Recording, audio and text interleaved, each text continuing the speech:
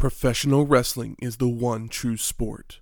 Other sports have their share of intense, dramatic moments, but nothing can compare with professional wrestling.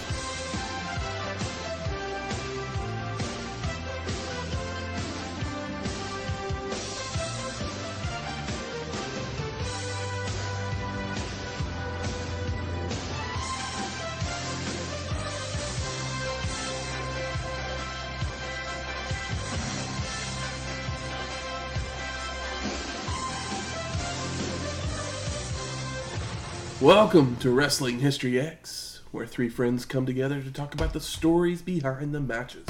I'm Matt. I'm Mikey Kickfight. And I am the Big Giant Head. Welcome to episode 181, Wrestling World 1996. Here we are. Masters of the Universe. 96, baby. Yeah, we are. We're in 96. We're getting ever so close to watching way too many Raws. Yeah. First match was again Starcade 83. Mm-hmm. Yep. Okay.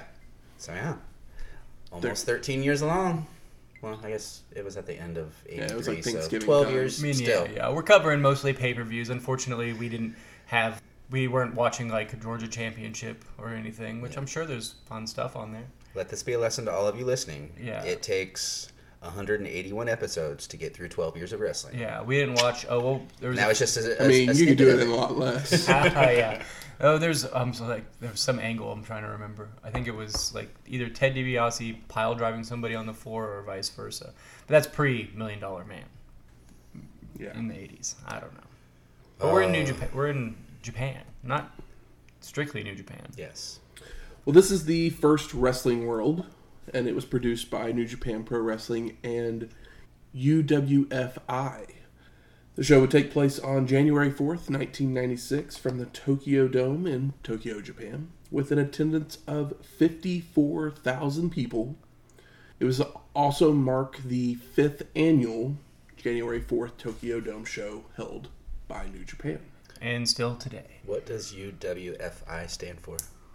Ultimate Wrestling Fighting Invitational. That's my guess. Okay. That's a guess. I have no idea. I did not look it up. I just guessed off the top of my head. And see, I only asked because I figured Matt already had the answer. I literally thought I had it written down, but maybe I... Like United Wrestling Federation Incorporated? I thought it was just UW. Oh, it's the I is international. Union of Okay. Professional Wrestling Force International, better known as UWF International or U-Inter or simply UWFI. But are they a Japan-based? Yes. Okay. Do they have any connection with Korea? I'm going to go with no. Okay. I don't know. They have a really good logo. Oh, hey. I kind of dig that. It's a solid logo. I hadn't seen their logo before. I've seen the UWF stuff on the guys' jackets and whatnot, but this is a different logo. It's very, very nice and purple, which just makes me think of my favorite logo, the JCP logo. Oh, JCP. R.I.P. Hey, Flair, not Flair for the gold, of course, but Ric Flair's last match. That was the best thing of that whole show, was that it was covered in JCP stuff. They even had the stage set up with like the weird gray panels, and Did they have the full ramp to the stage?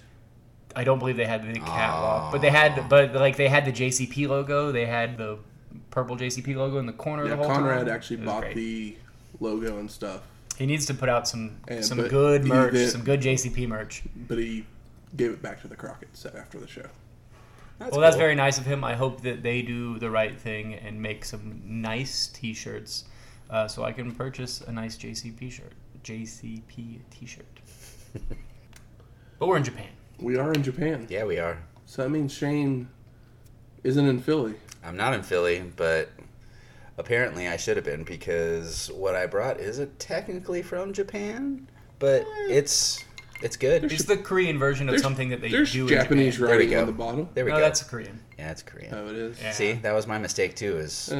I was like, I think this is Japan. I can Japanese. tell the difference between the languages written out because Korean uses more like basically what looks like a zero. It does say product of South Korea. It does. And, that's what I get for not reading labels. I looked at the front of the bottle. And I can barely read English, but I love the way that the Korean language Jinro, looks. and I thought like Tenru and Shinjae and all these, and like, yeah, this works. We're Midwesterners. We're not going to be racist and say that they're all Asian countries. No.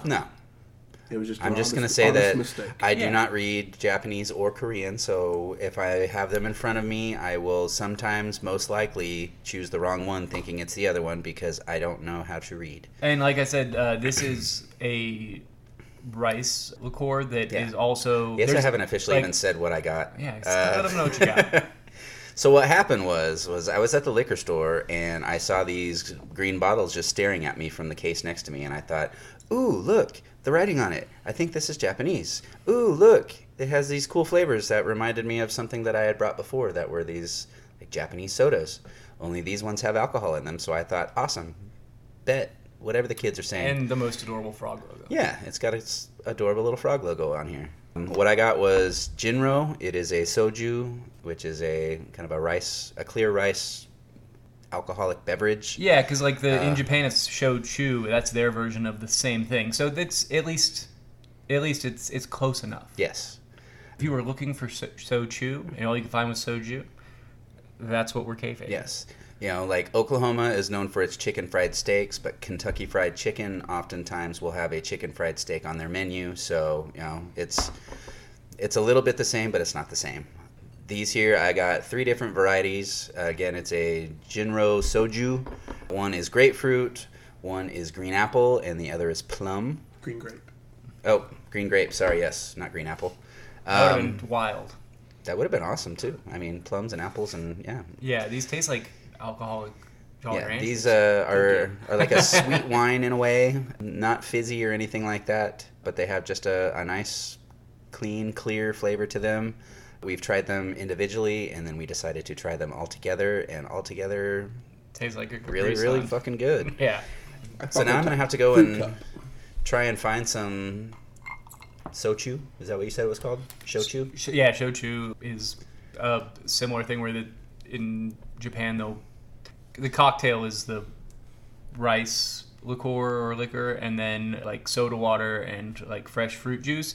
But then they also make them in cans, so you can get it in a can that's like pre-mixed. Famously, the Strong Zero, which you can get in vending machines, is like the 10% alcohol version of them. These but ones then there's are other 20%. brands as well. Yeah. Looking them up, so that explains why after just a few sips, we're already going over our words. So I apologize if it gets a little fumbly with our speaking here, but hey, Jinro, baby. Matt's got to say the names in Japanese.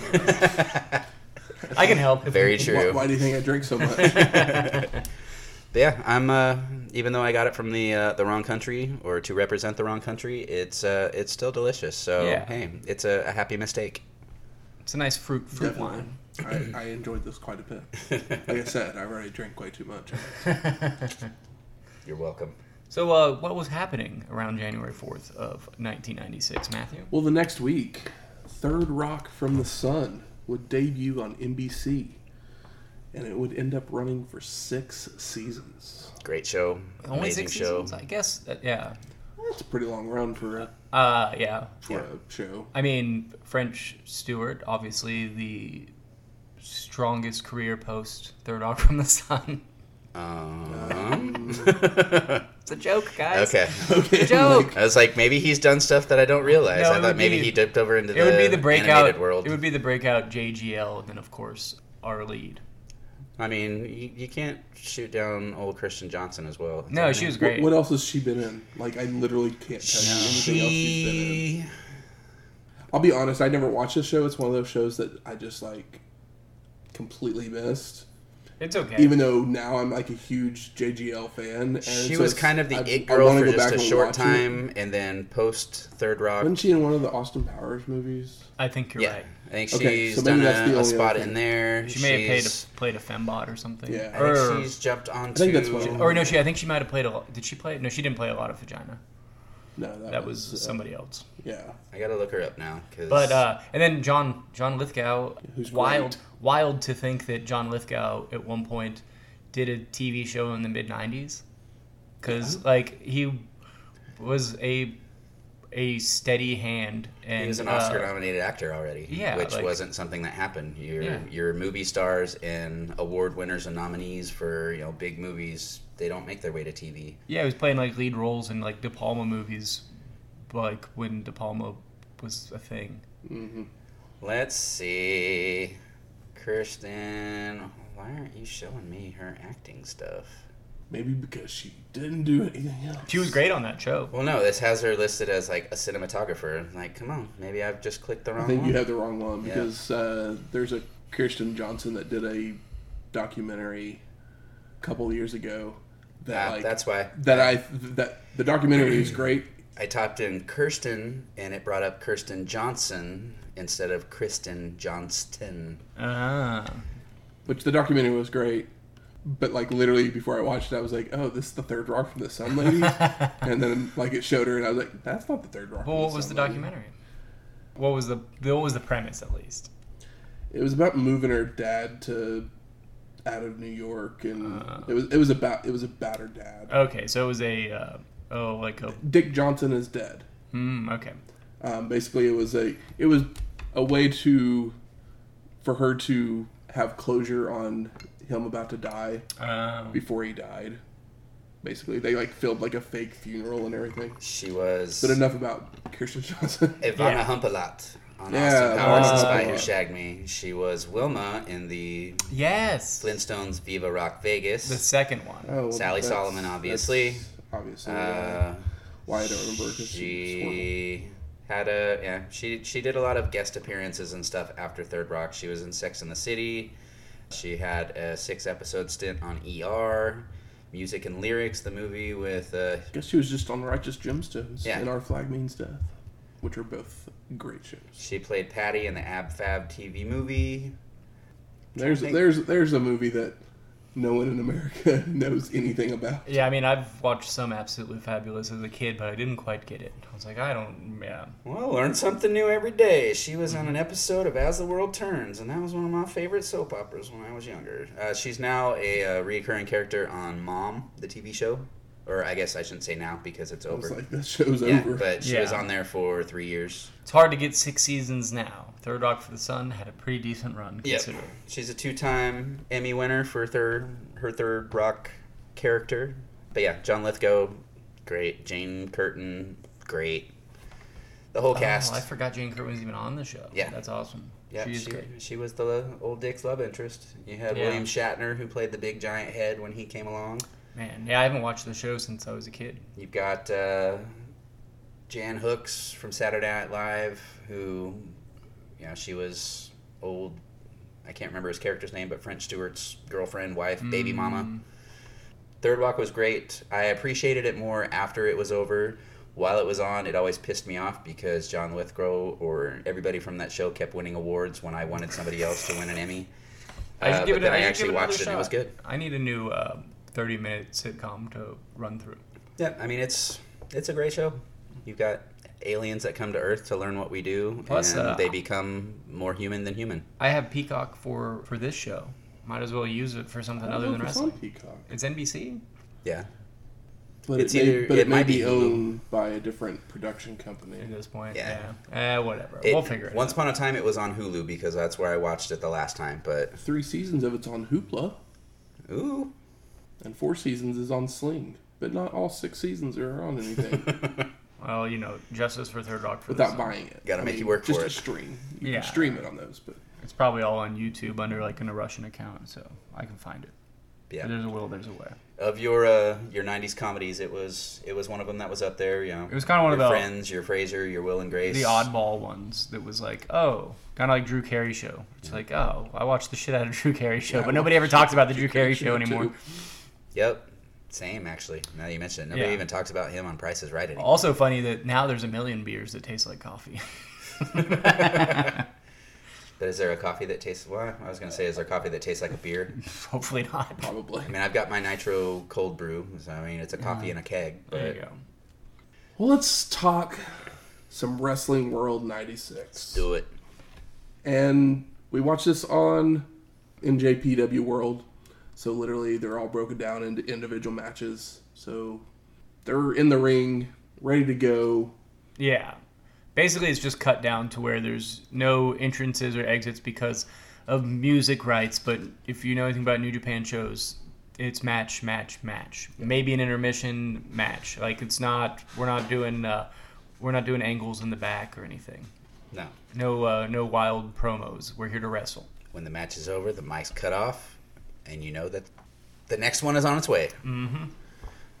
So we go straight to our first match.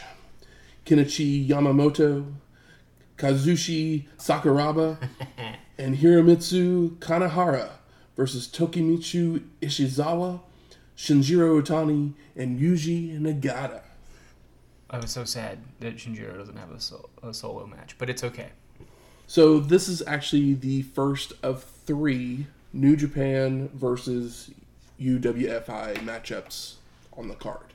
That was kind of like what was going on in this time. Basically, UWFI had invaded New Japan at the end of '95, that kind of thing, and this is the payoff. This is the payoff, basically. A handful of matches, guys versus guys. UWFI probably has a decent following if they're going to do this at the Tokyo Dome, because as you'll hear, New Japan guys get bigger cheers, but the UWF guys have a section of these 54,000 people that are also very audible.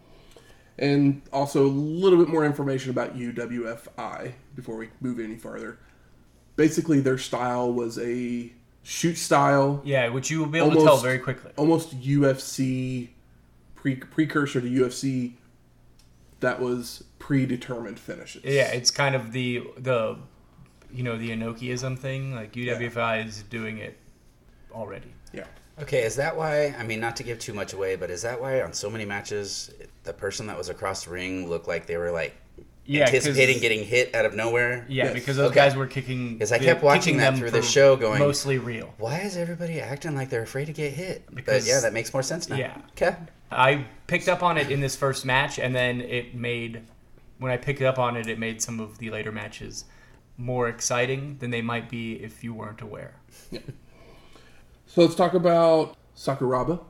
He's actually a UFC Hall of Famer. Oh, I'm familiar with the name, but I believe this is the first Sakuraba I've seen. He was the first Japanese champion in UFC history, as well as being a Wrestling Observer Newsletter Hall of Famer. The last time we saw Ishizawa and Nagata was at Collision in Korea, episode 161. Hey, see? I brought Korean beer for a reason. Or whatever this is, wine, something. So Nagata and Sakuraba would start with a battle for arm control, when they would just start slapping each other. Otani would come in to take Sakuraba down with kicks and stomps, which brings Yamamoto in to deliver some knees in a corner, which Otani fights his way free for more free swinging and a spinning heel kick. Ishizawa now comes in and gets ground control, but everyone just keeps tagging in and out with mat grappling, with the New Japan guys seeming to have the advantage. Kanehara gets held down in a corner, allowing Nagata and Otani to deliver some top rope stomps. Kanehara then delivers a stiff palm strike to knock Otani down, allowing Sakuraba to come in with kicks, which leads to the two fighting over an arm breaker that neither can quite get locked in. Nagata's then in with rapid fire strikes and a takedown, getting some ground and pound with lots of jawing as well. And he hits that neck snap, shoot-looking suplex that finally pops the crowd, because it's the first big move as these guys have been. It looks more like a kickboxing match at this point. Yeah. Ishizawa hits a back body drop on Sakuraba, works a headlock and a leg lock before bringing Nagata back in, which allows Sakuraba to head to his corner for a tag. Kanehara then tries to take Nagata down to the mat, but Nagata controls long enough to get to his side of the ring, which backs Kanehara up to bring in Yamamoto. He delivers several stiff shots to Nagata to take him down to a knee, which causes a 6 count. When Nagata finally makes it back to his feet, Yamamoto walks right into a belly-to-belly suplex, followed by a cross arm breaker, for the submission and the win. So yeah, this match kind of gives you an idea of what this show is gonna be. Gonna look like. Yeah, it's very shoot style in this match, and there's 3 wrestling moves, holds or tosses that happen in this match, and all 3 of them got large pops. There's belly to belly, there's the neck snap, and maybe another thing. But I counted them as 3 traditional wrestling moves. A leg lock. Yeah. Well, I meant tosses, but yeah. So we go to our second match. Hiroyoshi Tenzan versus Satoshi Kojima. I love on New Japan World how they'll give weird titles to matches. And this one was the Triumphal Homecoming Game. All right. I'm sure there's some translation stuff, because if you're on New Japan World, you just click English and then it turns things to English. Anytime Hiroshi Hase comes up, it always says Steven Hiroshi. And I'm like, who is Steve? And then I click the match and I'm like, oh yeah, it's Hase. We haven't seen Satoshi since Battlefield 94, episode 109. And a lot of that's because he's returning from excursion. And this is his first match back. Yep, they're talking shit to each other. Koji gets the bigger pop. But Tenzan's here to show what he's got. So Kojima attacks before the bell with Mongolian chops and a lariat that sends Hiroyoshi to the floor, where Satoshi follows out with a tope suicida. Back in the ring, the 2 trade shoulder blocks and lariats, with Tenzan getting staggered, allowing Kojima to hit a vertical suplex. Satoshi then charges into a big boot, allowing Hiroyoshi to leap off the second rope with a Mongolian chop of his own, sending Kojima to the ropes, who ducks a spinning heel kick and delivers his own. Satoshi then goes to a chin lock, which Tenzan escapes with a jawbreaker, which leads to strikes and chops exchanged by the 2. Hiroyoshi then nails Kojima in the corner with a lariat, tries for a second one, only for Satoshi to avoid and nail a release German suplex.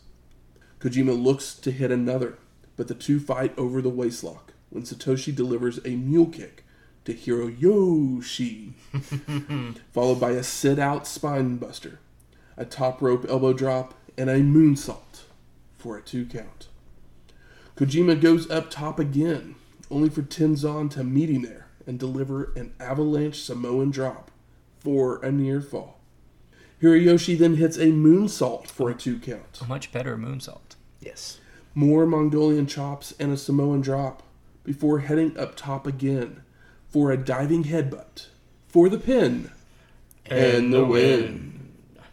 Post-match, Satoshi attacks again from behind, knocking Tenzan out to the floor until some of the ring attendants can back him off. I mean, a great start to what I assume is a long rivalry of the new guy comes back from excursion, beats an established guy, and he's pissed at the young buck.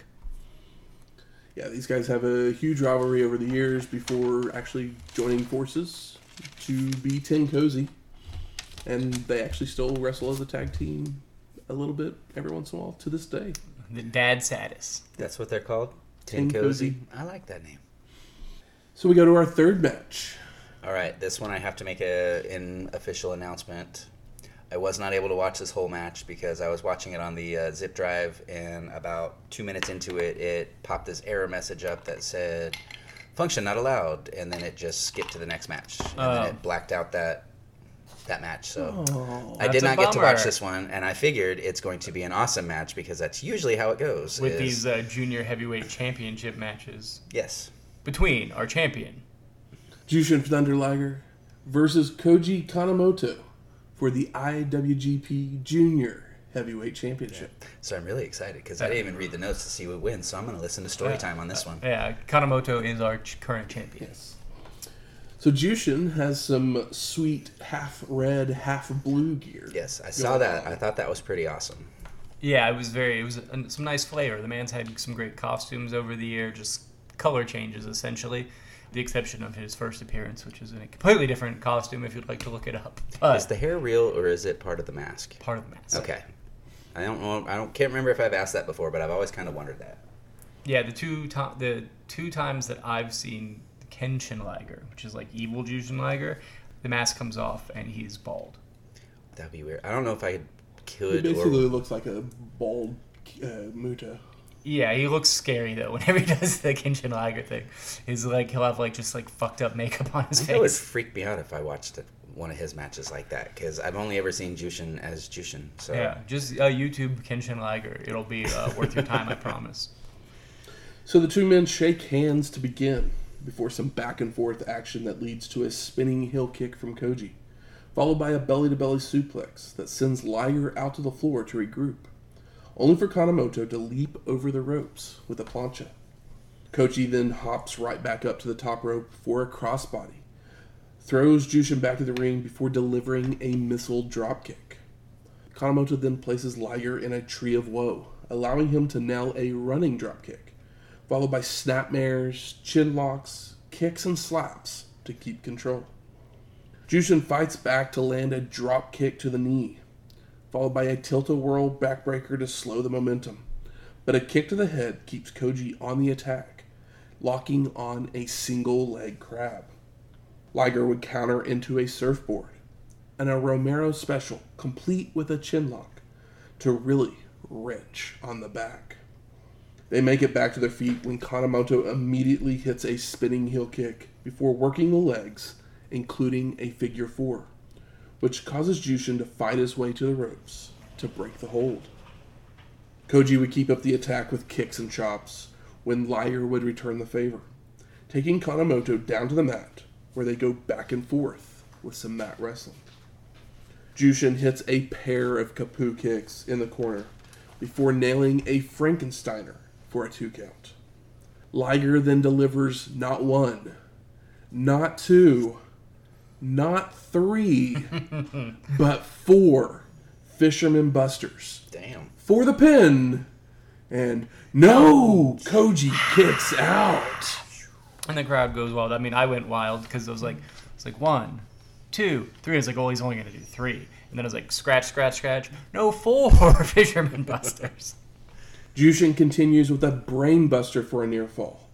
A released German that ends up sending Kanemoto sliding all the way out to the floor, where a baseball slide sends Koji into a guardrail. I mean, he dropped him right on his head. Liger then flies off the top rope with a crossbody that sees Kanemoto not make it back into the ring until the count of 19. Jushin goes for another Frankensteiner, only for Koji to block, causing Liger to crash to the mat, followed by Kanemoto hitting a spinning kick, a body slam, and a second rope corkscrew senton. Koji heads up top for a moonsault, but Jushin dodges and nails a superplex for a 2 count, followed by a backbreaker and goes to the top rope himself, only for Kanemoto to meet him there to attempt a superplex of his own. But Liger blocks and knocks Koji down with a headbutt. Jushin then leaps off, only for Kanemoto to get his boot up, allowing Koji to deliver a Frankensteiner and a basement dropkick, making the cover with 1 foot. Kanemoto then hits a Liger bomb and a moonsault for the pin. And no! Jushin kicks out. Koji then hits a straight jacket release suplex and another moonsault for the pin. And no! Liger kicks out again. Damn. Kanemoto continues with a body slam and heads up top, this time for a corkscrew senton, but Jushin avoids and rolls up Koji with a La Magistrelle for a near fall. Koji with a vertical suplex and goes for a crossbody, but Liger sidesteps it, causing Kanemoto to faceplant himself. Jushin then hits a trio of Liger bombs for a 2 count, before going up top for a corkscrew moonsault for the pin and the win. And new! This is the shit that we love. I feel so bad for Shane right now. I know. I was like, this is the one? This is the one? That's how it always goes. If it's a kick-ass match, that's when my Usually it's my internet, but Yeah. I'm gonna have to pull up old This is New Japan on my phone and just watch this match like in my car or something. it's incredibly worthy of being a IWGP Junior Heavyweight title match. And it might even be The first, worthy, Just say it. yeah, the That's first how it always shortlist. works. Yep. short and list. Yeah. Yeah. Usually, if I'm not able to watch a show or a match, it's almost a guarantee that it's going to be on the list. It does feel that Yeah, the way. benefit of New Japan having January 4 shows has the drop on potential shortlist matches. But you know what was missing from last year's shortlist? A show from January 4th. That's true. Yeah, there were no shortlist matches on last year's. I can't even remember. I think it was just one of those that was like good but not great. Yeah, There was just way too many matches on Yeah. the previous year one that we I believe it. that we all That's just right. went like, Sorry. We got what we asked for and then we regretted it. It's like, I want all these matches at That full is length. exactly And it's what like, happened. nope, give them back to me with 5 minutes shaved off because what the fuck? All right. Well, now we're back to matches that I've seen. So, woohoo! So we go to our fourth match. Shiro Koshinika versus Masahiro Chono with Masa Saito. And the last time we saw Shiro was at Battle 7, episode 140. So it was that January 4th, 1995 episode that Yep. with too many matches on it. Yeah. So it gets going with Koshinika hits a hip attack as the announcements are still being made. And this is, I guess, a hot feud because each guy is part of a different like heel gang in each promotion. The, like, They're both in New Japan. Oh, they're both. Oh, okay. They are both in New Japan. All right, but they're from different gangs. Factions. Yeah, because their factions are like we have Suzuki Gun. Like this is a Ishin Gun and like Okami Gun thing. So it's Yeah. like I don't know exactly what those mean, but I know that they are probably like heel gangs. Yeah. That hip attack sends Masahiro out to the floor, but they get back in the ring and it's back and forth with arm and leg work by the two men when Chono rakes the eyes to escape. The two men then no-sell Yakuza kicks and hip attacks respectfully before Shiro grabs a waistlock, only for Masahiro to mule kick down low, followed by a Yakuza kick that works and a top rope shoulder block for a 2 count. Chono then applies a sleeper before turning it into an inverted DDT and the STF.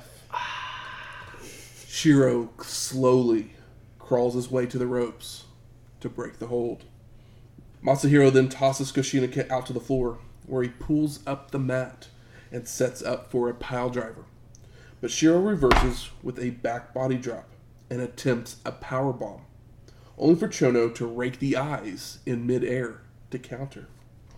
Masahiro rams Koshinika into the ring post Posted. before rolling him back in, then proceeds to the top turnbuckle, where Shiro meets him to deliver a superplex.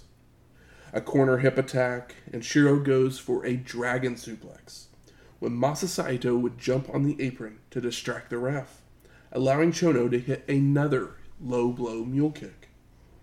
Masahiro would continue with an inverted atomic drop, but Koshinika would continuously kick Chono away when he would try to go for the STF again. Did you notice that Masahiro Chono was not ready for that spot, so they had to run it back? Yeah. I was like, oh man, like he like lost his place and then hit the ropes again, essentially to finish the A drop, and I was like, man, it was very surprising to see.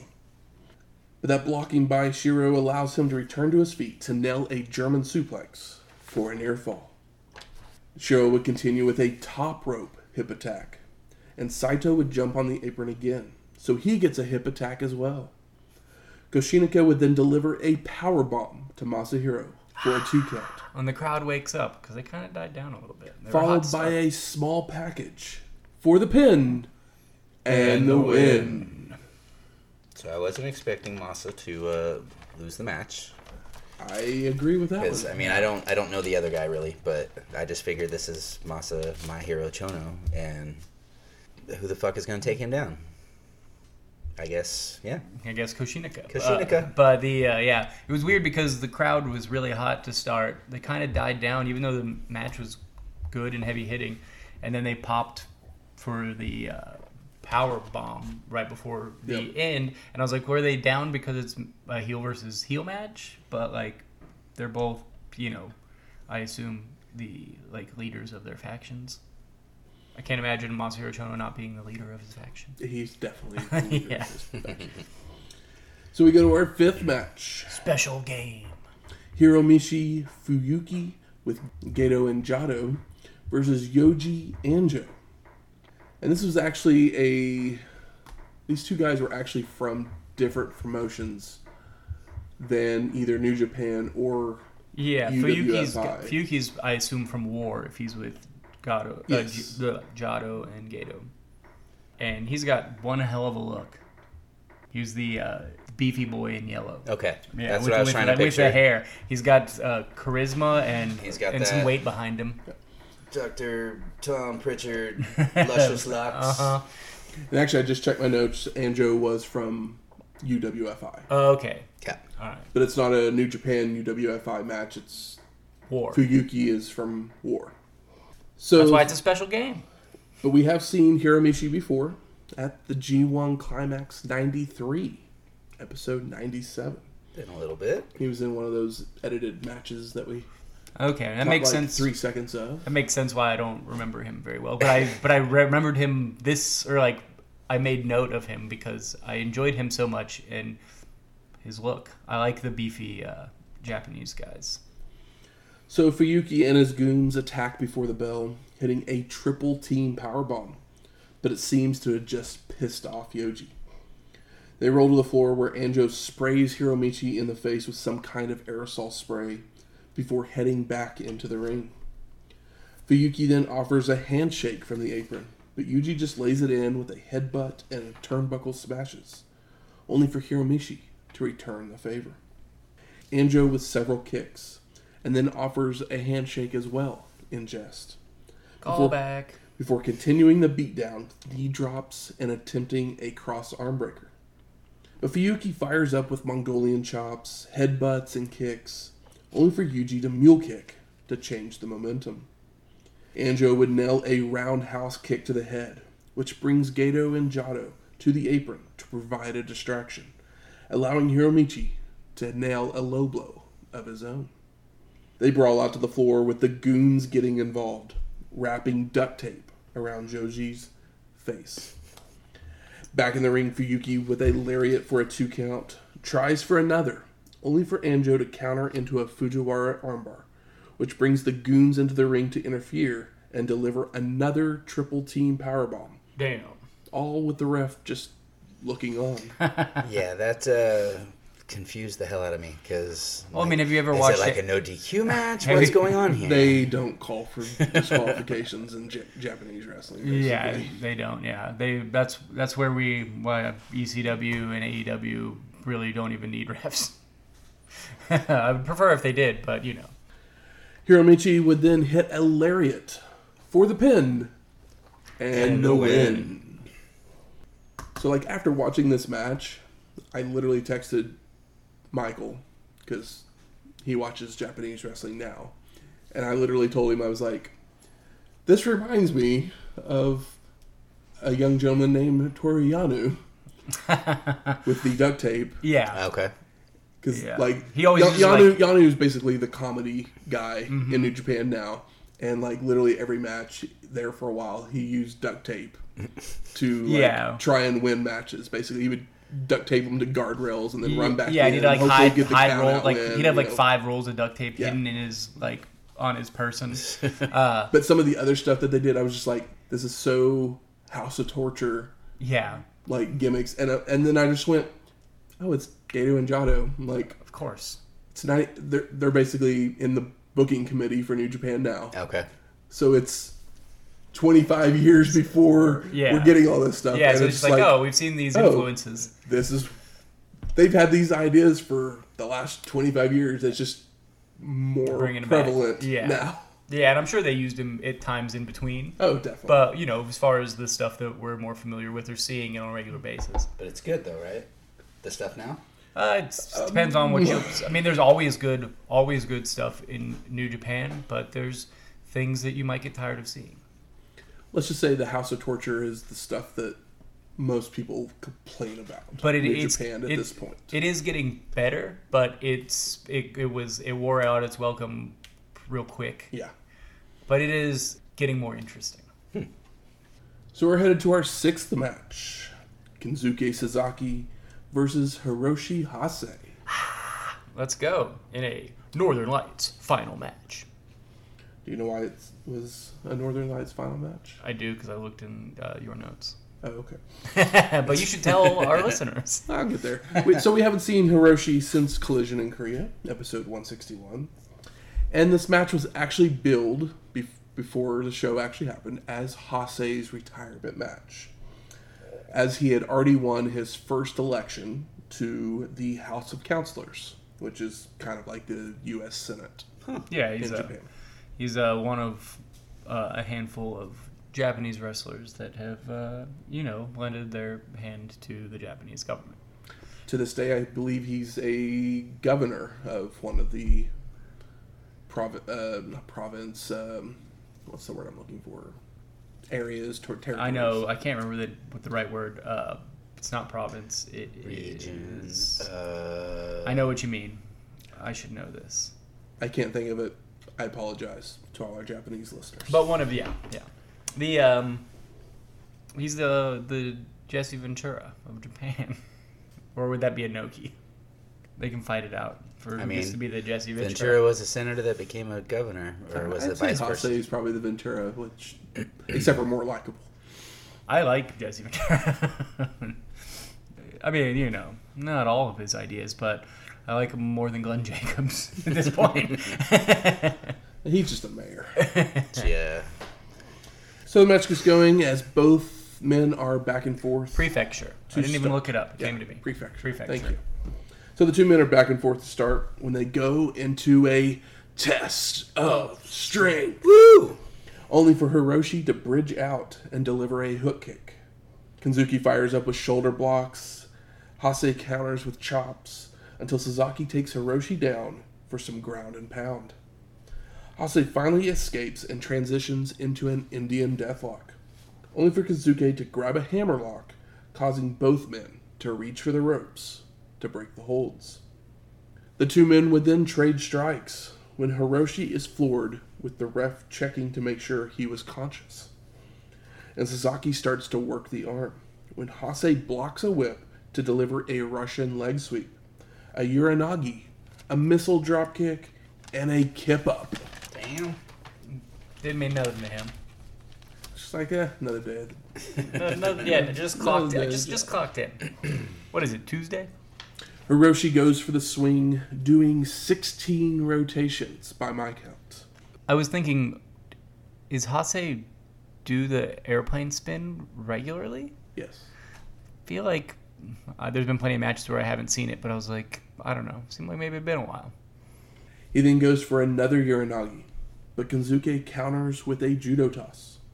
Sasaki keeps it up with a running drop kick, then fakes a corner lariat, only to deliver a faceplant and apply the scorpion deathlock, cranking on the back until Hase can get a hand under the ropes.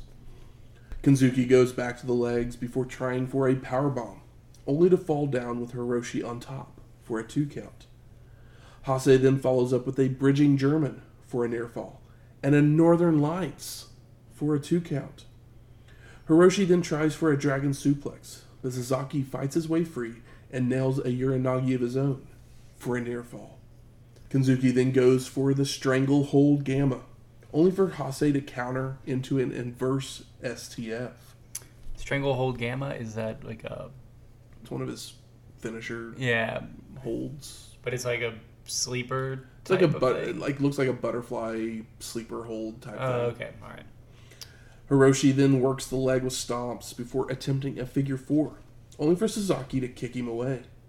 But Hase comes right back with an elbow drop, but runs into a power slam, followed by multiple Kanzuki lariats. Sasaki then hits a Northern Lights brainbuster for the pin and the win. So post-match, Kanzuki is visibly emotional as Hase, I believe, trained him. Yeah, it's one of those things like, oh, he put me over on his way out. He's been a staple. And Hase doesn't feel like he's that old either. That's what I was going to say. He doesn't look much older, but Like, maybe he's one of those, like, early day prodigies or something where he started wrestling at 8 years old and started training at 13. But yeah, because as we'll see later, like, Riki Choshu keeps looking older and older. And even, I think it was Koshinaka and Chono, I feel like in my notes I was like, oh, Koshinaka looks like he's aged more, or like quickly. But Hase still, looks like he's got years left in him. He would have been 35 at this point. Yeah. Or 30, maybe even 34. Yeah. Now that's when guys actually fucking get a push. There's also a ceremony where Hiroshi is presented a robe, and then Hase and Sasaki both address the crowd before the two men hug each other. So, like I said, was billed as a retirement match. But, as most wrestlers, they can't quite always kick the bug. gotta have at least one more in you. So how long was his break? And he would continue to work as a part-timer, mostly in All Japan. But we will see him again, because we cover mostly New Japan. Yeah. I know there's All Japan has a huge 90s, but hey guys, we got so much ECW to cover. But we'll see him again in 2001. So it'll be a few years, but we'll see him again. So I'm not too sad. Yeah. I assume his part-time was either payoffs or tag stuff. Yeah, it's probably just it wasn't a huge push or anything. in Yeah, All Japan. I'll miss you until then. Just a draw. Old Hase. Likewise. You're one of the ones that stood out to me in the beginning when I started watching Japanese wrestling. Oh, yeah. I mean, those matches with... some of those matches with the Road Warriors, he was the one that got maybe the most devastating move I've ever seen in wrestling. Steiner Screwjack. Yeah, he just throws him up just to slam him down in maybe the most vulnerable position you could be. So we go to our 7th match. Big Van Vader versus Antonio Inoki.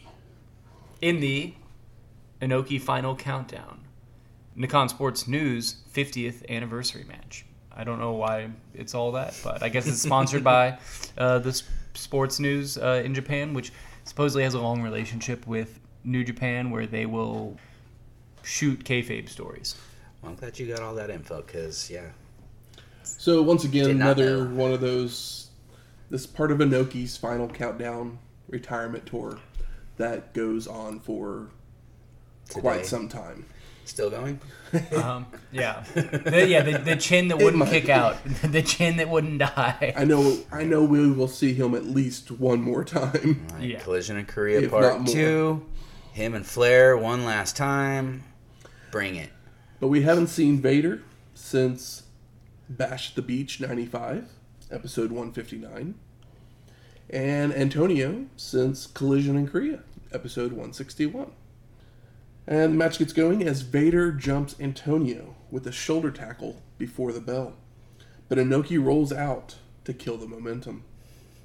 Back in the ring, the two lock up, only for Vader to use his power advantage for a body slam and stiff shots in the corner.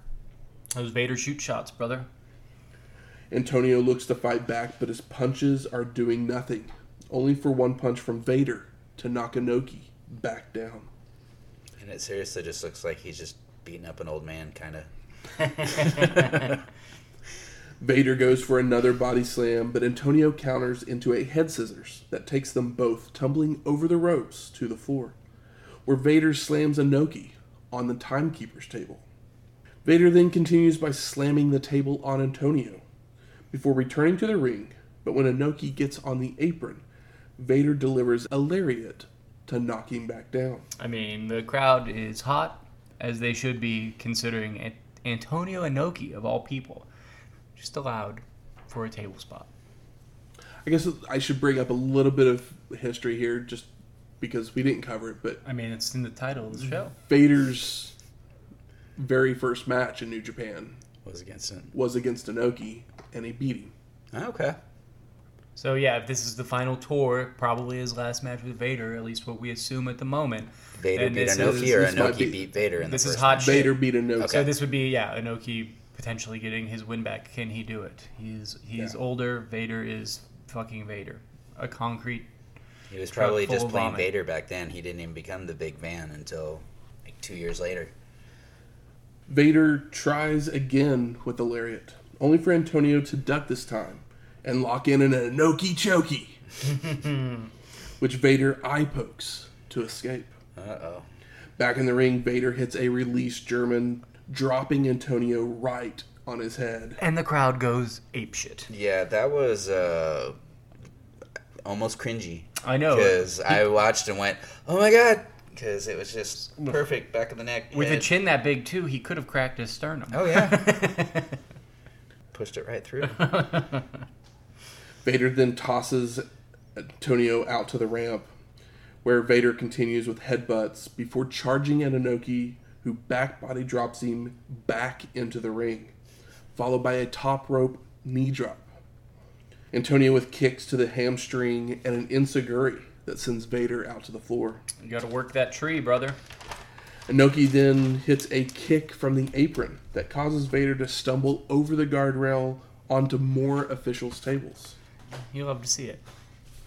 Antonio is stalking after Vader, using a chair over the head, but Vader recovers to throw a chair at Inoki, which misses before tossing more tables around just because he's pissed. Yeah, how angry he is and the way he throws that chair sells that he is pissed. It does not feel performative. Vader makes his way back to the ring, and at this point we see that he's busted open. Yeah, I was trying to figure out how that happened. If he hit himself with something as he was throwing it, if there was a secret blade job. I think it might have been. notice. I think it might have been The chair shot. It was the chair shot. Yeah, Was it? but See, I didn't yeah. notice him bleeding before, and then it was like all of a sudden there was blood. Yeah, might well, I have just mean, taken a second to- Could be. with a blade job, you're gonna bleed faster than an actual shot because it doesn't look like a blade job from where the blood comes from. And in Japan, at least in New Japan, you don't see a lot of blade jobs. You definitely don't see them today, but I don't think that they were a real thing even at this point in New Japan. No. And Antonio is very happy He's feeling himself. because he goes right after that cut. Nails another enziguri before locking on a Fujiwara armbar, only for Vader to power out. Vader then locks on a sleeper in the middle of the ring, but Antonio is able to free himself momentarily, only for Vader to deliver a power slam for a 2 count and a choke slam for a near fall. Folds him like laundry right in half. Inoki now has blood on him as he slides out of a powerbomb attempt, but Vader still nails him with several elbows before locking on a dragon sleeper, which Antonio escapes with some well-placed knees. Vader then hits another body slam and a Vader bomb for the near fall. Crowd's going like really nuts. Not just regular nuts. Like Cracker Jacks. Climbs to the top this time for a Vader salt for the pin, and no, Inoki kicks out. Vader then delivers an avalanche splash in the corner, and he tries for a second one, only for Antonio to dodge and body slam Vader, which leads to a cross armbreaker for the submission and the win. Can I get a great shit? That was great shit. It was great shit. That's great was. shit.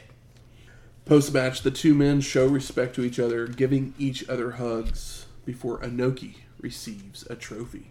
It's very funny. It feels like Vader's giving Antonio Inoki like the good job little brother energy, even though Inoki's older.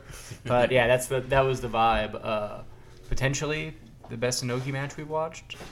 Yeah. Yes. I mean, I would say that it's definitely the most high energy, hardest hitting, and most emotional Antonio Inoki match. So I'm going to go with 100% the best Inoki match we've seen. Absolutely. I 'Cause agree. Absolutely. we always get excited for Inoki matches, and they were always kind of let down as none of them have really delivered the greatness that we expect. Yeah, exactly. Yes. And I think this one fucking they didn't leave. They left it all. Like right before the finish, both of these men are so exhausted Yes.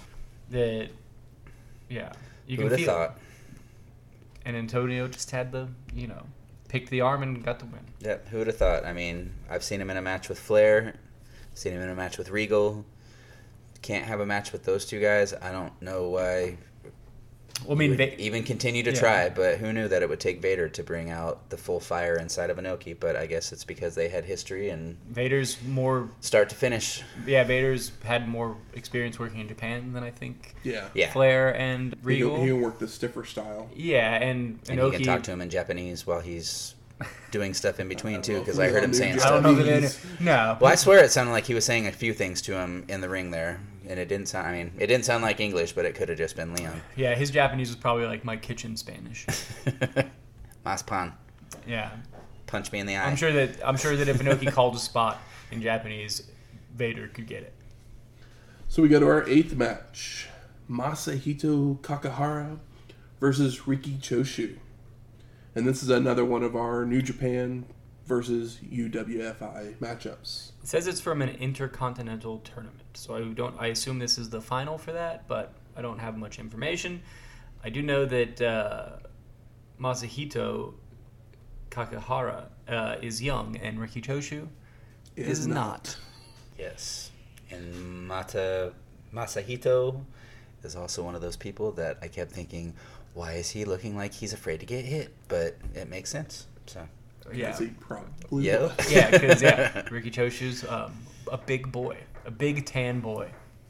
So the last time we saw Ricky was at Battle 7, episode 140. And Masahito goes right after Choshu with kicks and knees, but they're just shrugged off by Ricky to lay it in with headbutts, knees, and kicks of his own. Choshu then lands a punch that knocks Kakahara down to the mat, where they grapple with Ricky using his size advantage to dominate. Choshu hits a slam, goes for a lariat, which Masahito ducks, allowing him to kick Ricky out to the floor. Back in the ring, Choshu grabs Kakahara on a kick attempt and delivers a Saito suplex, a lariat, and applies the Scorpion Deathlock for the submission and the win. quick. I love that there's like a bit more of a story here, that like Masahito is very tough, but he's a one-trick pony with kicks. Yes. And Masahiro is a seasoned wrestler that is going to wait it out and pick his spots and is able to pretty quickly. But that's kind of what I got out of it. It is a better match than it sounds, but it is quick. Yeah, that, one of the things that I kept thinking as I was watching this was, what the fuck is with the kicks? Like, do something different. But yeah, That's all he's got. Like, he's this... he really had nothing. He's like this more shoot guy, and he's like, well, I'll just try to kick this old man down. But that old man has been around the block enough times to see the weaknesses and take advantage of Yep. So, like I said earlier, there's 3 of these New Japan versus UWFI matchups. New Japan's won the first 2, so they're technically the winner of this feud. Yeah. But we'll see what happens in that 3rd match, which is coming up soon. But first, we go to our 9th match. Ultra kick. So, I'm excited. Ultra kick. That's what it said. They have these weird not subtitles, but like names for the matches on New Japan World. This one was Ultra Kick, and I got excited because, well, if Shinya Hashimoto is involved, then and it's called Ultra Kick, the other man must be pretty good at kicking as well. And that man is Kazui Yamazaki, and he's facing Shinya Hashimoto. Now, Kazui is actually, at this point in 2022, is an instructor in the New Japan Pro Wrestling Dojo. Oh, okay. And he occasionally does some color commentary for the Japanese broadcast. Oh, that's really cool. He looks like a barroom brawler, but so does Shinya Hashimoto. Although Shinya Hashimoto has that cherub face. A cherub with sideburns. So the two both deliver some kicks as a feeling out process, with Shinya's doing a little more damage, but Yamazaki nails one to the head to knock Hashimoto down. I got excited. I was like, is this an all-kick match? Kazooie begins to work the arm when Shinya dumps Yamazaki down to the mat to escape and roll out to the floor to regroup. Back in the ring, Kazooie goes right back to the arm when Hashimoto delivers several throat thrusts to stop the momentum. Shinya delivers an elbow drop and starts working Yamazaki's arm until they have another kick exchange, which leads to an arm wrench exchange, ending in a Hashimoto arm slam. Shinya then goes for a suplex, only for Kazooie to slip out and hook on a sleeper, causing Hashimoto to crawl his way to the ropes.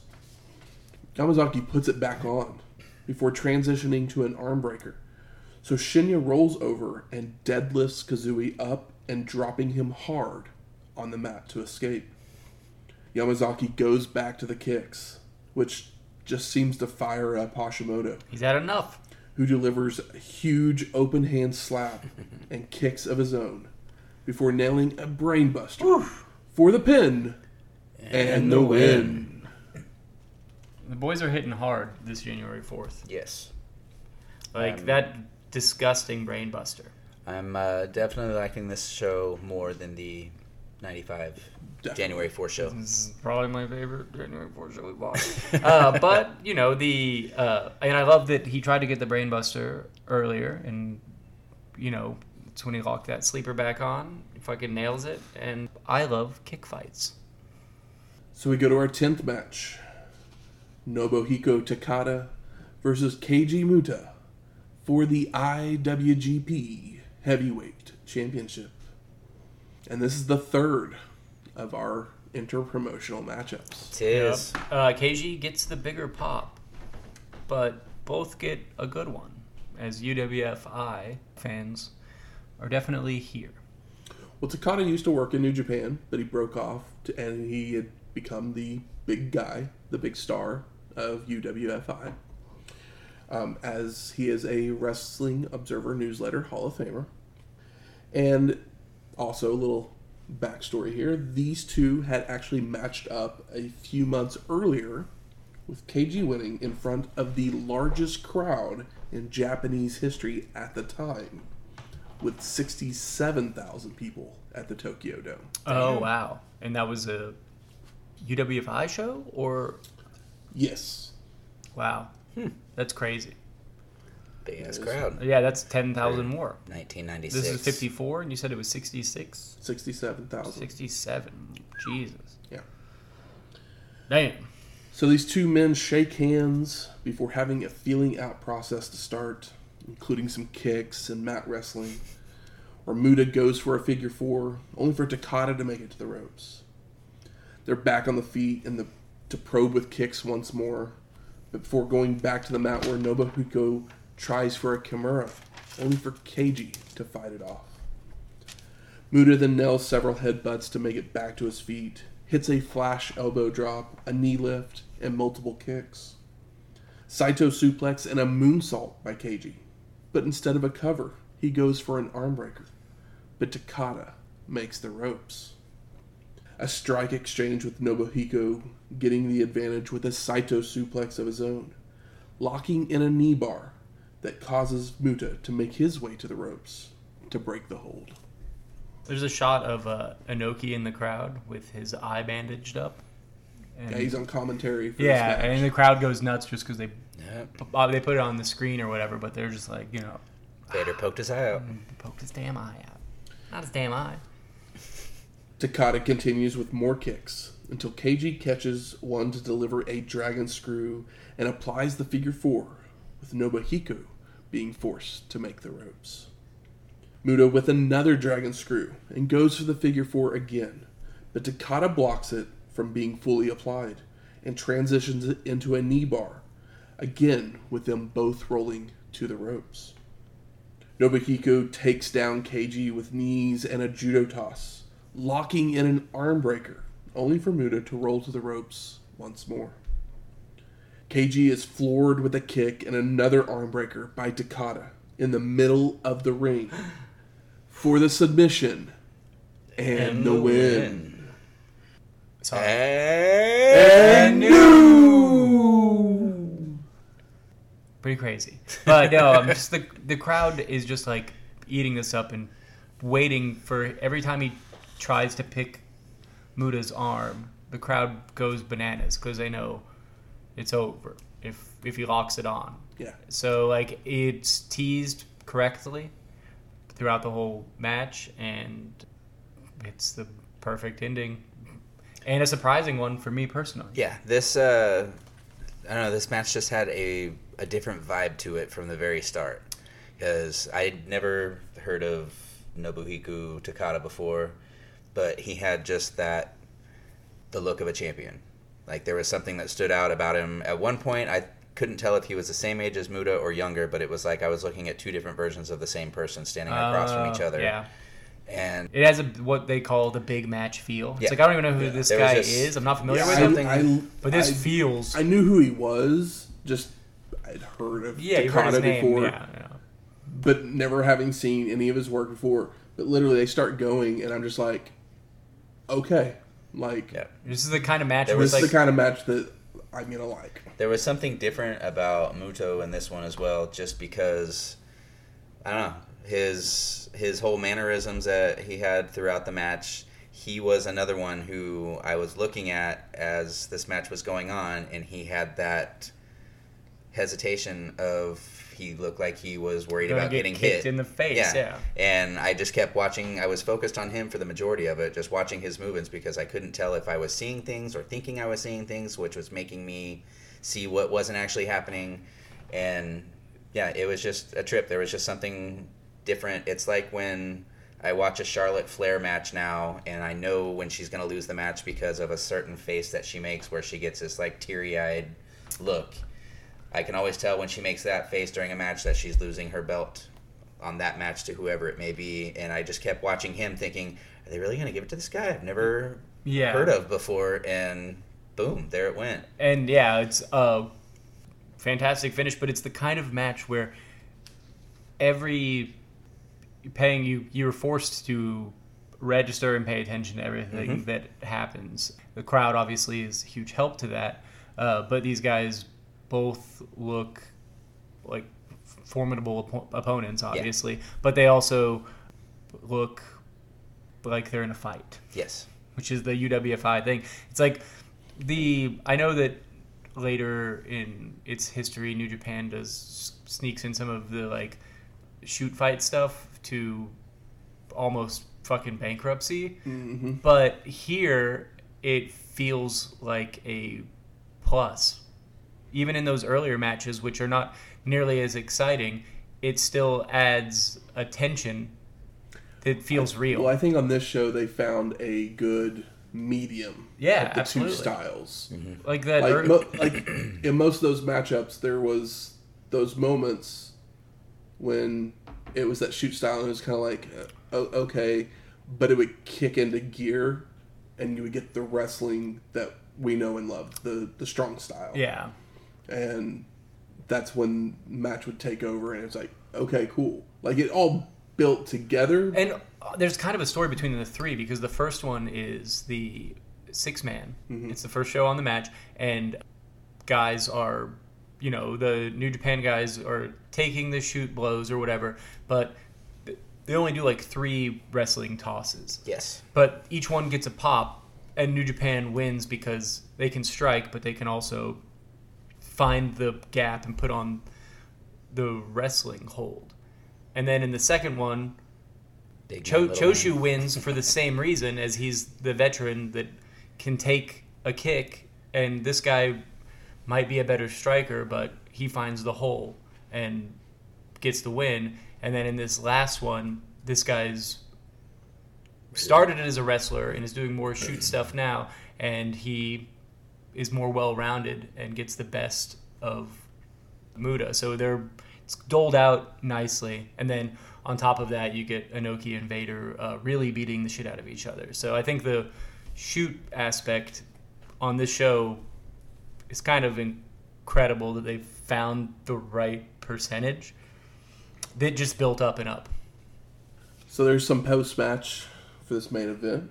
Wrestlers from both companies end up filling the ring, while Nobuhiko is presented with the belt and a trophy.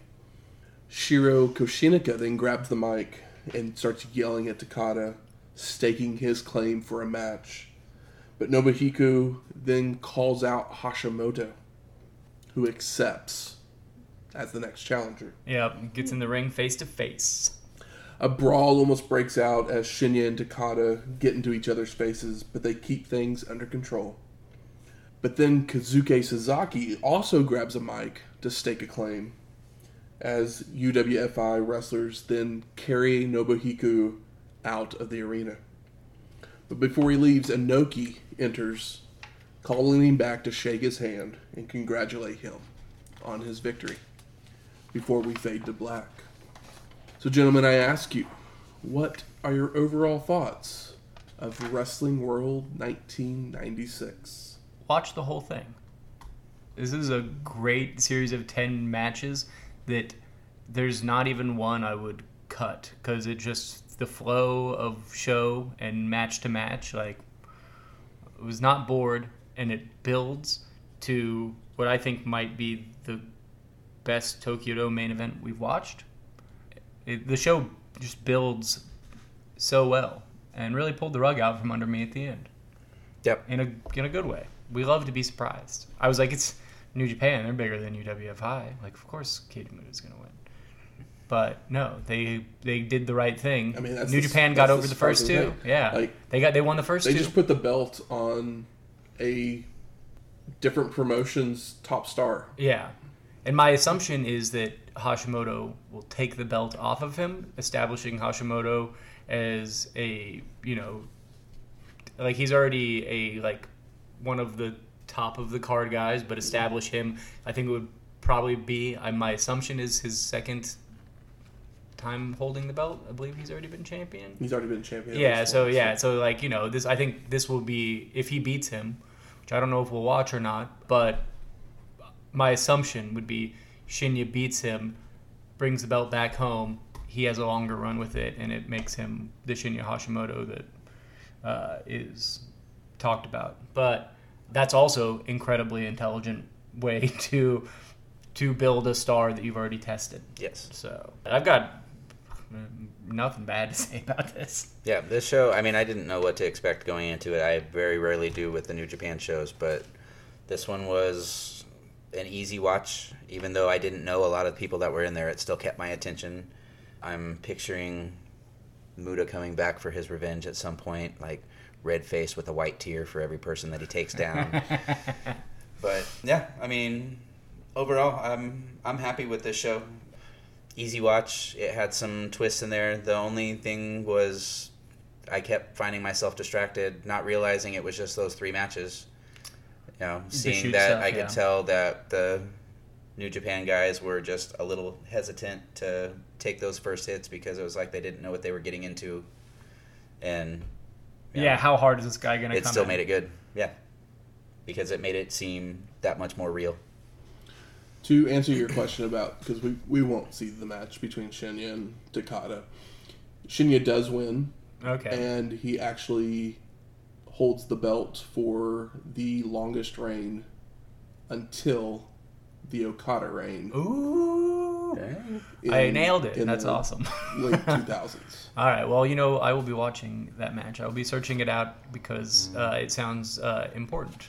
And obviously it's important, but it's definitely going to look different than a Muta Takada match because Shinya Hashimoto is, if you duct taped 2 Mutas together, he's a big boy. Well, I hope Takada and that little jawline dimple of his were proud of that title for the length of time that they had it. They fucking earned it. My thoughts on the show, we get the beginning of the shoot style here in New Japan, and as you mentioned, that's where New Japan starts going more towards, and it starts this early. It's kind of the dark times of New Japan a little bit until about 2001-ish. Okay, I didn't think that the shoot stuff that really was bad was until like the 2000s. Like, I mean, maybe but, yeah. maybe it's not quite that yet. Yeah, but I know it starts creeping It's in. like the precursor. creeping in. Yeah, there is definitely more good than bad on this show. I think we have 3 matches that are top quality. If we were to give ratings, they're 4.5s at least. Yeah, you're talking Inoki, Vader, Muda, Yeah. and I mean, at least in my opinion. I mean, And Jushin. and then of course the Liger match. Those are the Absolutely. three. But I don't think any of these matches were not worthy of the 54,000 person crowd. No. no, definitely. So like nothing was nothing was a stinker. I don't personally think. I mean, I'm gonna say that like a few of the first couple matches, it was kind of like it was not quite knowing what I was getting with UWF. Yeah. It was a little offsetting to get into. Yeah. But once I figured out, like, oh yeah, that's right, they're this shoot style type. Yeah. It made more sense. The second, I mean, the like, second match I guess was Tenzan and Yeah. Kojima, which is Different. just fun. And but- see, that's the hard part for me was I didn't know a lot of the people. I knew the people in the Inoki match, the Liger match, a lot of and these then guys are new for us too. Like, I'm not Yeah. familiar with the UWF crew at all. But in the second line of my notes, I normally write notes that from my own head that are not what's happening in the ring in parentheses. And on the second line, it says shoot style ? And then the next 2 lines, it says shoot style underline. So I was like, oh, I got it quick. And then I was impressed with the blending of it. And then the way that each one of those shoot matches built to one that was, more of a 50-50 than the other ones, where it's like, oh, shoot a wrestling move. Yeah. And then Masahiro gets over more wrestling, and then the other one feels more 50-50 but hard hitting. And for the big gold. Good. Where's the smart marks at? All right. Fuck you. I think it's time we smark it up. So what are some of the best moments of this show? Vader and Inoki is so good, and the energy is so good, and the crowd is so hot, and they don't take advantage of how hot the crowd is by doing less. If anything, they feed into it and do more. Because they didn't have to go this hard. And it still would have been a great match, but they fucking left it all out there to the point where both guys were fucking blown up, and Inoki got the best of the bigger guy with less stamina. Yep. To avenge himself on his tour. It was fun seeing 2 guys that I know of as dads in New Japan, Oh, yeah. in Tenzan and Kojima, going head-to-head in Kojima's first match back from Excursion. Kojima is even beefier to, like, he might have the biggest pecs in wrestling, today, and he's probably like fucking 50. It's crazy. That Tenzan moonsault. Yeah. And then, like, it's something that's kind of funny nowadays, but they do the Mongolian chops. And here they look good. Yeah. Now they don't. Yeah, exactly. Yeah, I was impressed with so them. I was like, yes, Mongolian chops that actually look good. That's awesome. Yeah, I was very impressed with the Mongolian chops looking good because I'm so used to them being very hand wavy since I'm a guy that's only been watching New Japan regularly since 2018. Yeah. And I've gone back and watched some stuff, but it was stuff from 2015, 16. I haven't gone this far back. Yeah. Best moments. I mean, yeah, the Inoki Vader match was great. I'm trying to think. Shout out for Jushin's gear. Oh, yeah, that was I would fun. say I did see Jushin's gear. I don't know. It's gonna. You know what sound- the thing that I'm most I'm the most sad about that you didn't get to see What's that? was the 4 fisherman busters that Yes. Jushin gives, because I I was mean, like, literally, he just I was was like, 3, that's the 1, rule. all right, cool. 2. Oh, okay. 3. Yeah, pin in the win. No, 4. Yeah.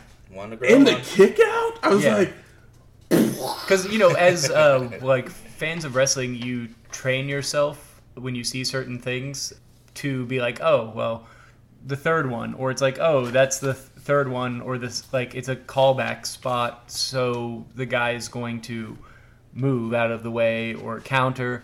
And it's nice when they subvert it with the fourth thing. It's kind of like, it's like, oh, in comedy, if you have a joke, then you do like 3 tags, like throughout the joke, and then and then the kicker. And here it was funny because it's like, oh, anytime they do something, it's 4, and it's like the odd even number.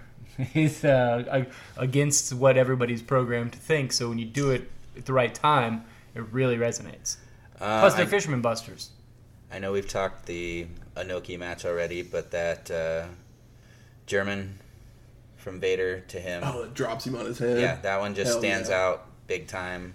I mentioned it a minute ago as well, but Takada, it has nothing to do with the match itself, but it's while he was standing there talking, there was just this little dimple in his chin or his jawline, and it was like I just kept staring at it. I don't know why, but it was one of my favorite moments. Shane has a crush. I mean, Hey, he was a Wow. handsome man. He was. yeah. But yeah, I mean, Muta won't stop going to the leg, and it's his downfall. Yeah. Like, the stories that are told in ring in all of these matches don't need a Piper's Pit. It almost felt to like get over. Muta's downfall was that he tried to play Takada's game in going for a submission, which is not KG's thing. He should have it's- made him play his game. Exactly, because that's how the other 2 New Japan guys won, was by playing their game. Masahiro Chono waited for his spots and landed wrestling holds. Oh, sorry. Riki Choshu. Sorry. He waited for his spots and did wrestling moves to win. Same with the 6-man tag. And I'd like to think that was the psychology for this setup, but it could have very well been an accident. It's like when people read too far into a movie and the director's like, I don't know. It's whatever you want it to be, I guess. But like, I wasn't thinking about that at the time. But when wrestling is good, you can read into it as deeply as a fucking poem from the fucking 17th century if you want Absolutely. How about most disappointing? Not getting to see the Liger, to. Yeah, for you. the full match. That is definitely sad Yeah. for you. Well, you can get it. You've got the login Yeah. for New Japan World. Yep, I just got pulled up on my phone. It's worth it. Definitely. So much of the I'm afraid to get hit flinches, at least for me, they stood out to me each time. So had there not been that, I think the matches would have been a whole lot. Not that the matches were bad at all, but it was just slightly distracting because I found myself then watching the next match going, all right, who's going to flinch in this one? Oh, Who's yeah. gonna flinch in this Who's from one? UWF? Who's not from Yeah. UWF? Yeah, I feel like I had a good idea who was UWF and who wasn't. So That was the thing, is I didn't even know what UWF was about. So it's Yeah. just, why are they doing this? Yeah. Why is he looking like he's afraid to get Yeah. hit? Stop it. yeah, I kind of had, I guess, a little bit more of an idea, and I recognized it early. So those just added like more tension and had me watching more closely. I don't know if I have really any things that. Really, the only thing I have that like no net my positive, only net negatives. issue, really, with the entire show is it was obvious that Choshu was like, I want to be on the show. And so they were like, which UWF guy do we just want to throw to him just to get him on the show? Oh, Because yeah. that dude should not be in the ring with Riki Choshu. No. Yeah, that makes sense. I didn't really think about it. I just assumed he was somebody. But I think he was like one of their young lions. oh, okay. So you're just tossing him to Riki Choshu Yeah. for Riki Choshu to be a name on the card because people will show up for Exactly. Riki Choshu. Yep. Okay, yeah, I mean, honestly, I didn't think about that at all. But if I would agree with you if that's the case, which it sounds like it is, because there's nothing else that I mean- I'm upset about on this show. He literally gets some kicks and knees right at the beginning of the match, and then Ricky takes over, and it's a squash match. Which in looking back overall at the whole New Japan UWFI feud, Yeah. it was a feud in name only, as basically New Japan booked it completely, and they just put all of their guys. They just kept putting their guys over. Like literally, really? Takada beating Muta is the only like major match that UWF ever really won in the entire feud. And I mean, it's the right one, especially considering that they end up doing that with Hashimoto. Yeah. But it is like it's kind of funny. It's also weird because they drew less people technically than, or not technically, they drew less people than the UWF Literally. show. Yeah, maybe it's because it's the second match and I mean, not the it's first one. January 4th Yeah. instead of I think it was like in October. Yeah. So maybe it was just when it was. Who knows? Yeah. And also it's the first time Muta and him had a match, so it's going to be, more people are going to come out of the woodwork and travel for it. The first one over the second one. How about best performer of the night? That almost feels impossible. I mean, part of me wants to give it to Vader. Part of me wants to give it to Inoki. Takada. Yeah. Just because Takada made me believe. It has nothing to do with the man crush. It's just there I was mean, something that stood I out think I about have to him give that it. I mean, Takada, I think, is probably the right answer because it's literally someone we knew nothing about. He won the belt. and he made us believe that he was worth that victory. Yeah. By the end of the match, And it's the biggest victory he could have. Yeah. For the New Japan, for the IWGP heavyweight belt. my heart wants to give it to Hase though, just because we love Hase, Hase, yeah. and it's his retirement match. Yeah, I guess my biggest disappointment would be that I was hoping for an Otani singles match, but he's not. He's a junior heavyweight, and he's not the number one contender, so it makes sense that he wasn't there. But whatever, like Somebody that's had just to- Somebody small, had to kick small off the gripe. show. Yeah, exactly. He was That's on like the when show. Shingo Yeah. doesn't have a singles match. It's like, Yeah, exactly. It's like, no, we don't want to see him in a six-man. But I mean, everybody gets their turn and their spot, and Tani has had it and delivered. So I'm not worried about him. How about most surprising? Takada winning. Inoki's best match Oh Yeah. well, yeah. That was I mean, I wasn't expecting that Vader to be we've there. seen. I should yeah, clarify, that we've seen. Yeah. I'm sure he's had incredible matches that we haven't seen, but on this show we've been consistently disappointed. Yeah. And this one, maybe the disappointment was worth it for this one to deliver so hard. Absolutely. Yeah, Inoki's last match, or best match, I should say. Vader being there in general, I had no clue he was going to be there. I mean, this is the last Yeah, time. This I is was the very last time excited. I think we see him in New Japan. Yeah. 'Cause obviously, he'll show up someplace else in a couple weeks. Yeah, Takada winning. I wasn't expecting Muta to drop it to somebody that I'd never heard of before, but there's a lot of people I haven't heard of, so I guess it's always a possibility. Yeah. Great fucking show. Great wrestling show. It's not one of those ones where it's like, oh yeah, it's pretty good.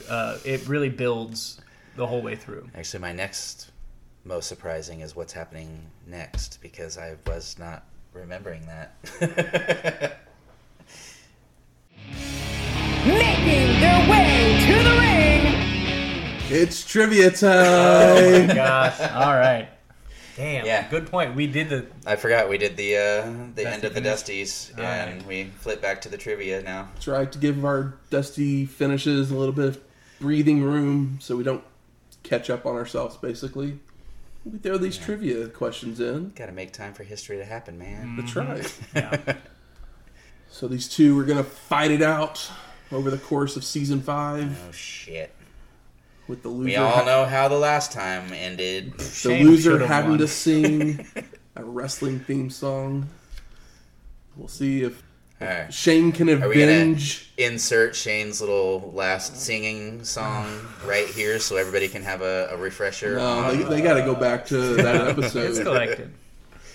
It was Yeah. back in Making Their Way to the Ring, Volume 1, which was episode 138. Matt with the total recall. I'm recalling that off the top of my head, Yeah. and if that's wrong, I apologize. It's in that area. I'm no help with that because I can't remember. I just know that I either sang the Bella Twins song the Road Warriors, Vince McMahon's, or Demolition? It was Demolition. You saying Demolition? I was giving them a... Oh, you were giving them a way to trivia. go! Sorry. Spoilers. You can beep it out. 3 points for me.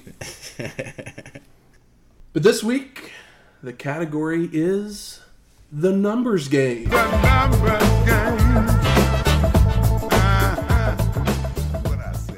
All right. Shit. The numbers game. I can hear the song now. So 5 points for the closest without going over. Price is Right rules. Okay.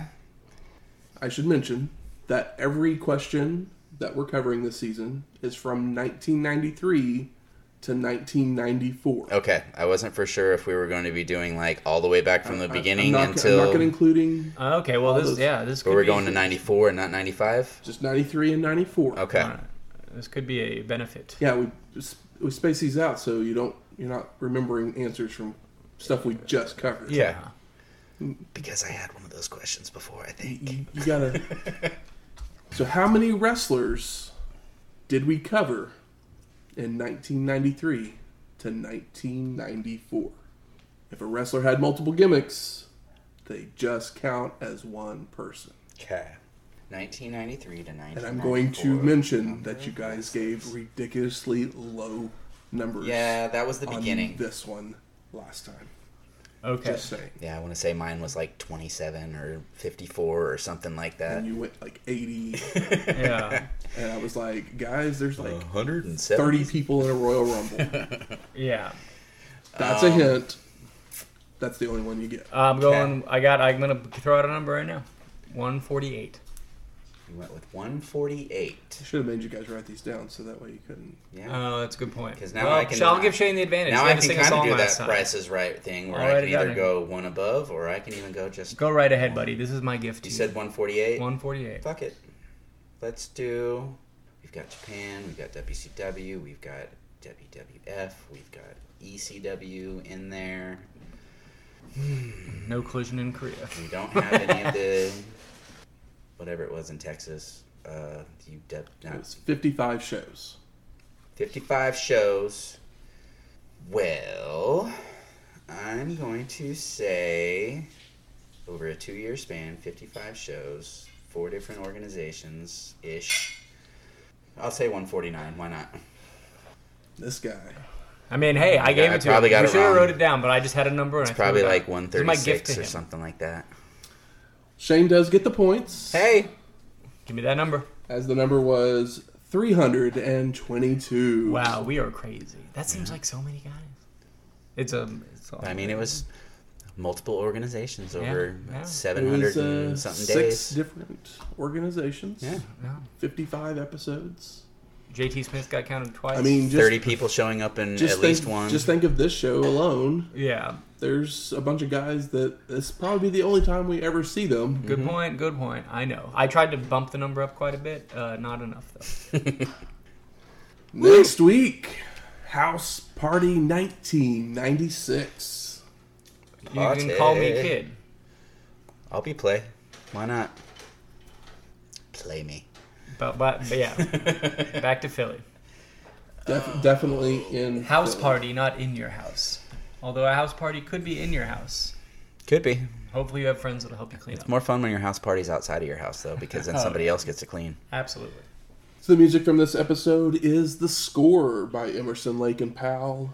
And Takata won our main event, so we play his theme music, Training Montage. Fuck yeah, we by got new Vince music. DiCola. We got new music. I'm excited to hear whatever that song sounds like. It's the Rocky song. Oh, it's just the Rocky song? It's called Training Montage? Bum, bum, bum, bum, bum, The bum, training bum, bum. montage. Yeah, That one? yeah. I wasn't sure. That was what came in my head, but I was like, well, maybe it's just called Training Montage. That's what it's called. Wait. That's what he used. Is it like the intro to Gonna Fly Now, or is it...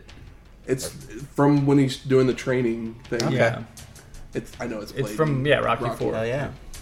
If you like this episode or any of our other ones, please go out there, rate and review us on iTunes, Stitcher, Google Play, or wherever you find your podcasts at. If you have any questions, comments, concerns, Recipes, drink ideas, food ideas, something from Philly, because here we go. It's 96, and we're already getting Philly on ECW second is not show. slowing down. Nope. definitely not. So yeah, slide into them DMs, shoot us an email, something. Let me know. Do you know what Taz's favorite sandwich is? Do you know I was trying to look that up earlier today? Actually, That's very funny. If you have any of those answers or recipes or any of that other stuff, you can email us at WrestlingHistoryX@gmail.com or find us on Twitter at WrestlingHistoX. That's Wrestling HISTOX. We'll talk to you next week. Laters.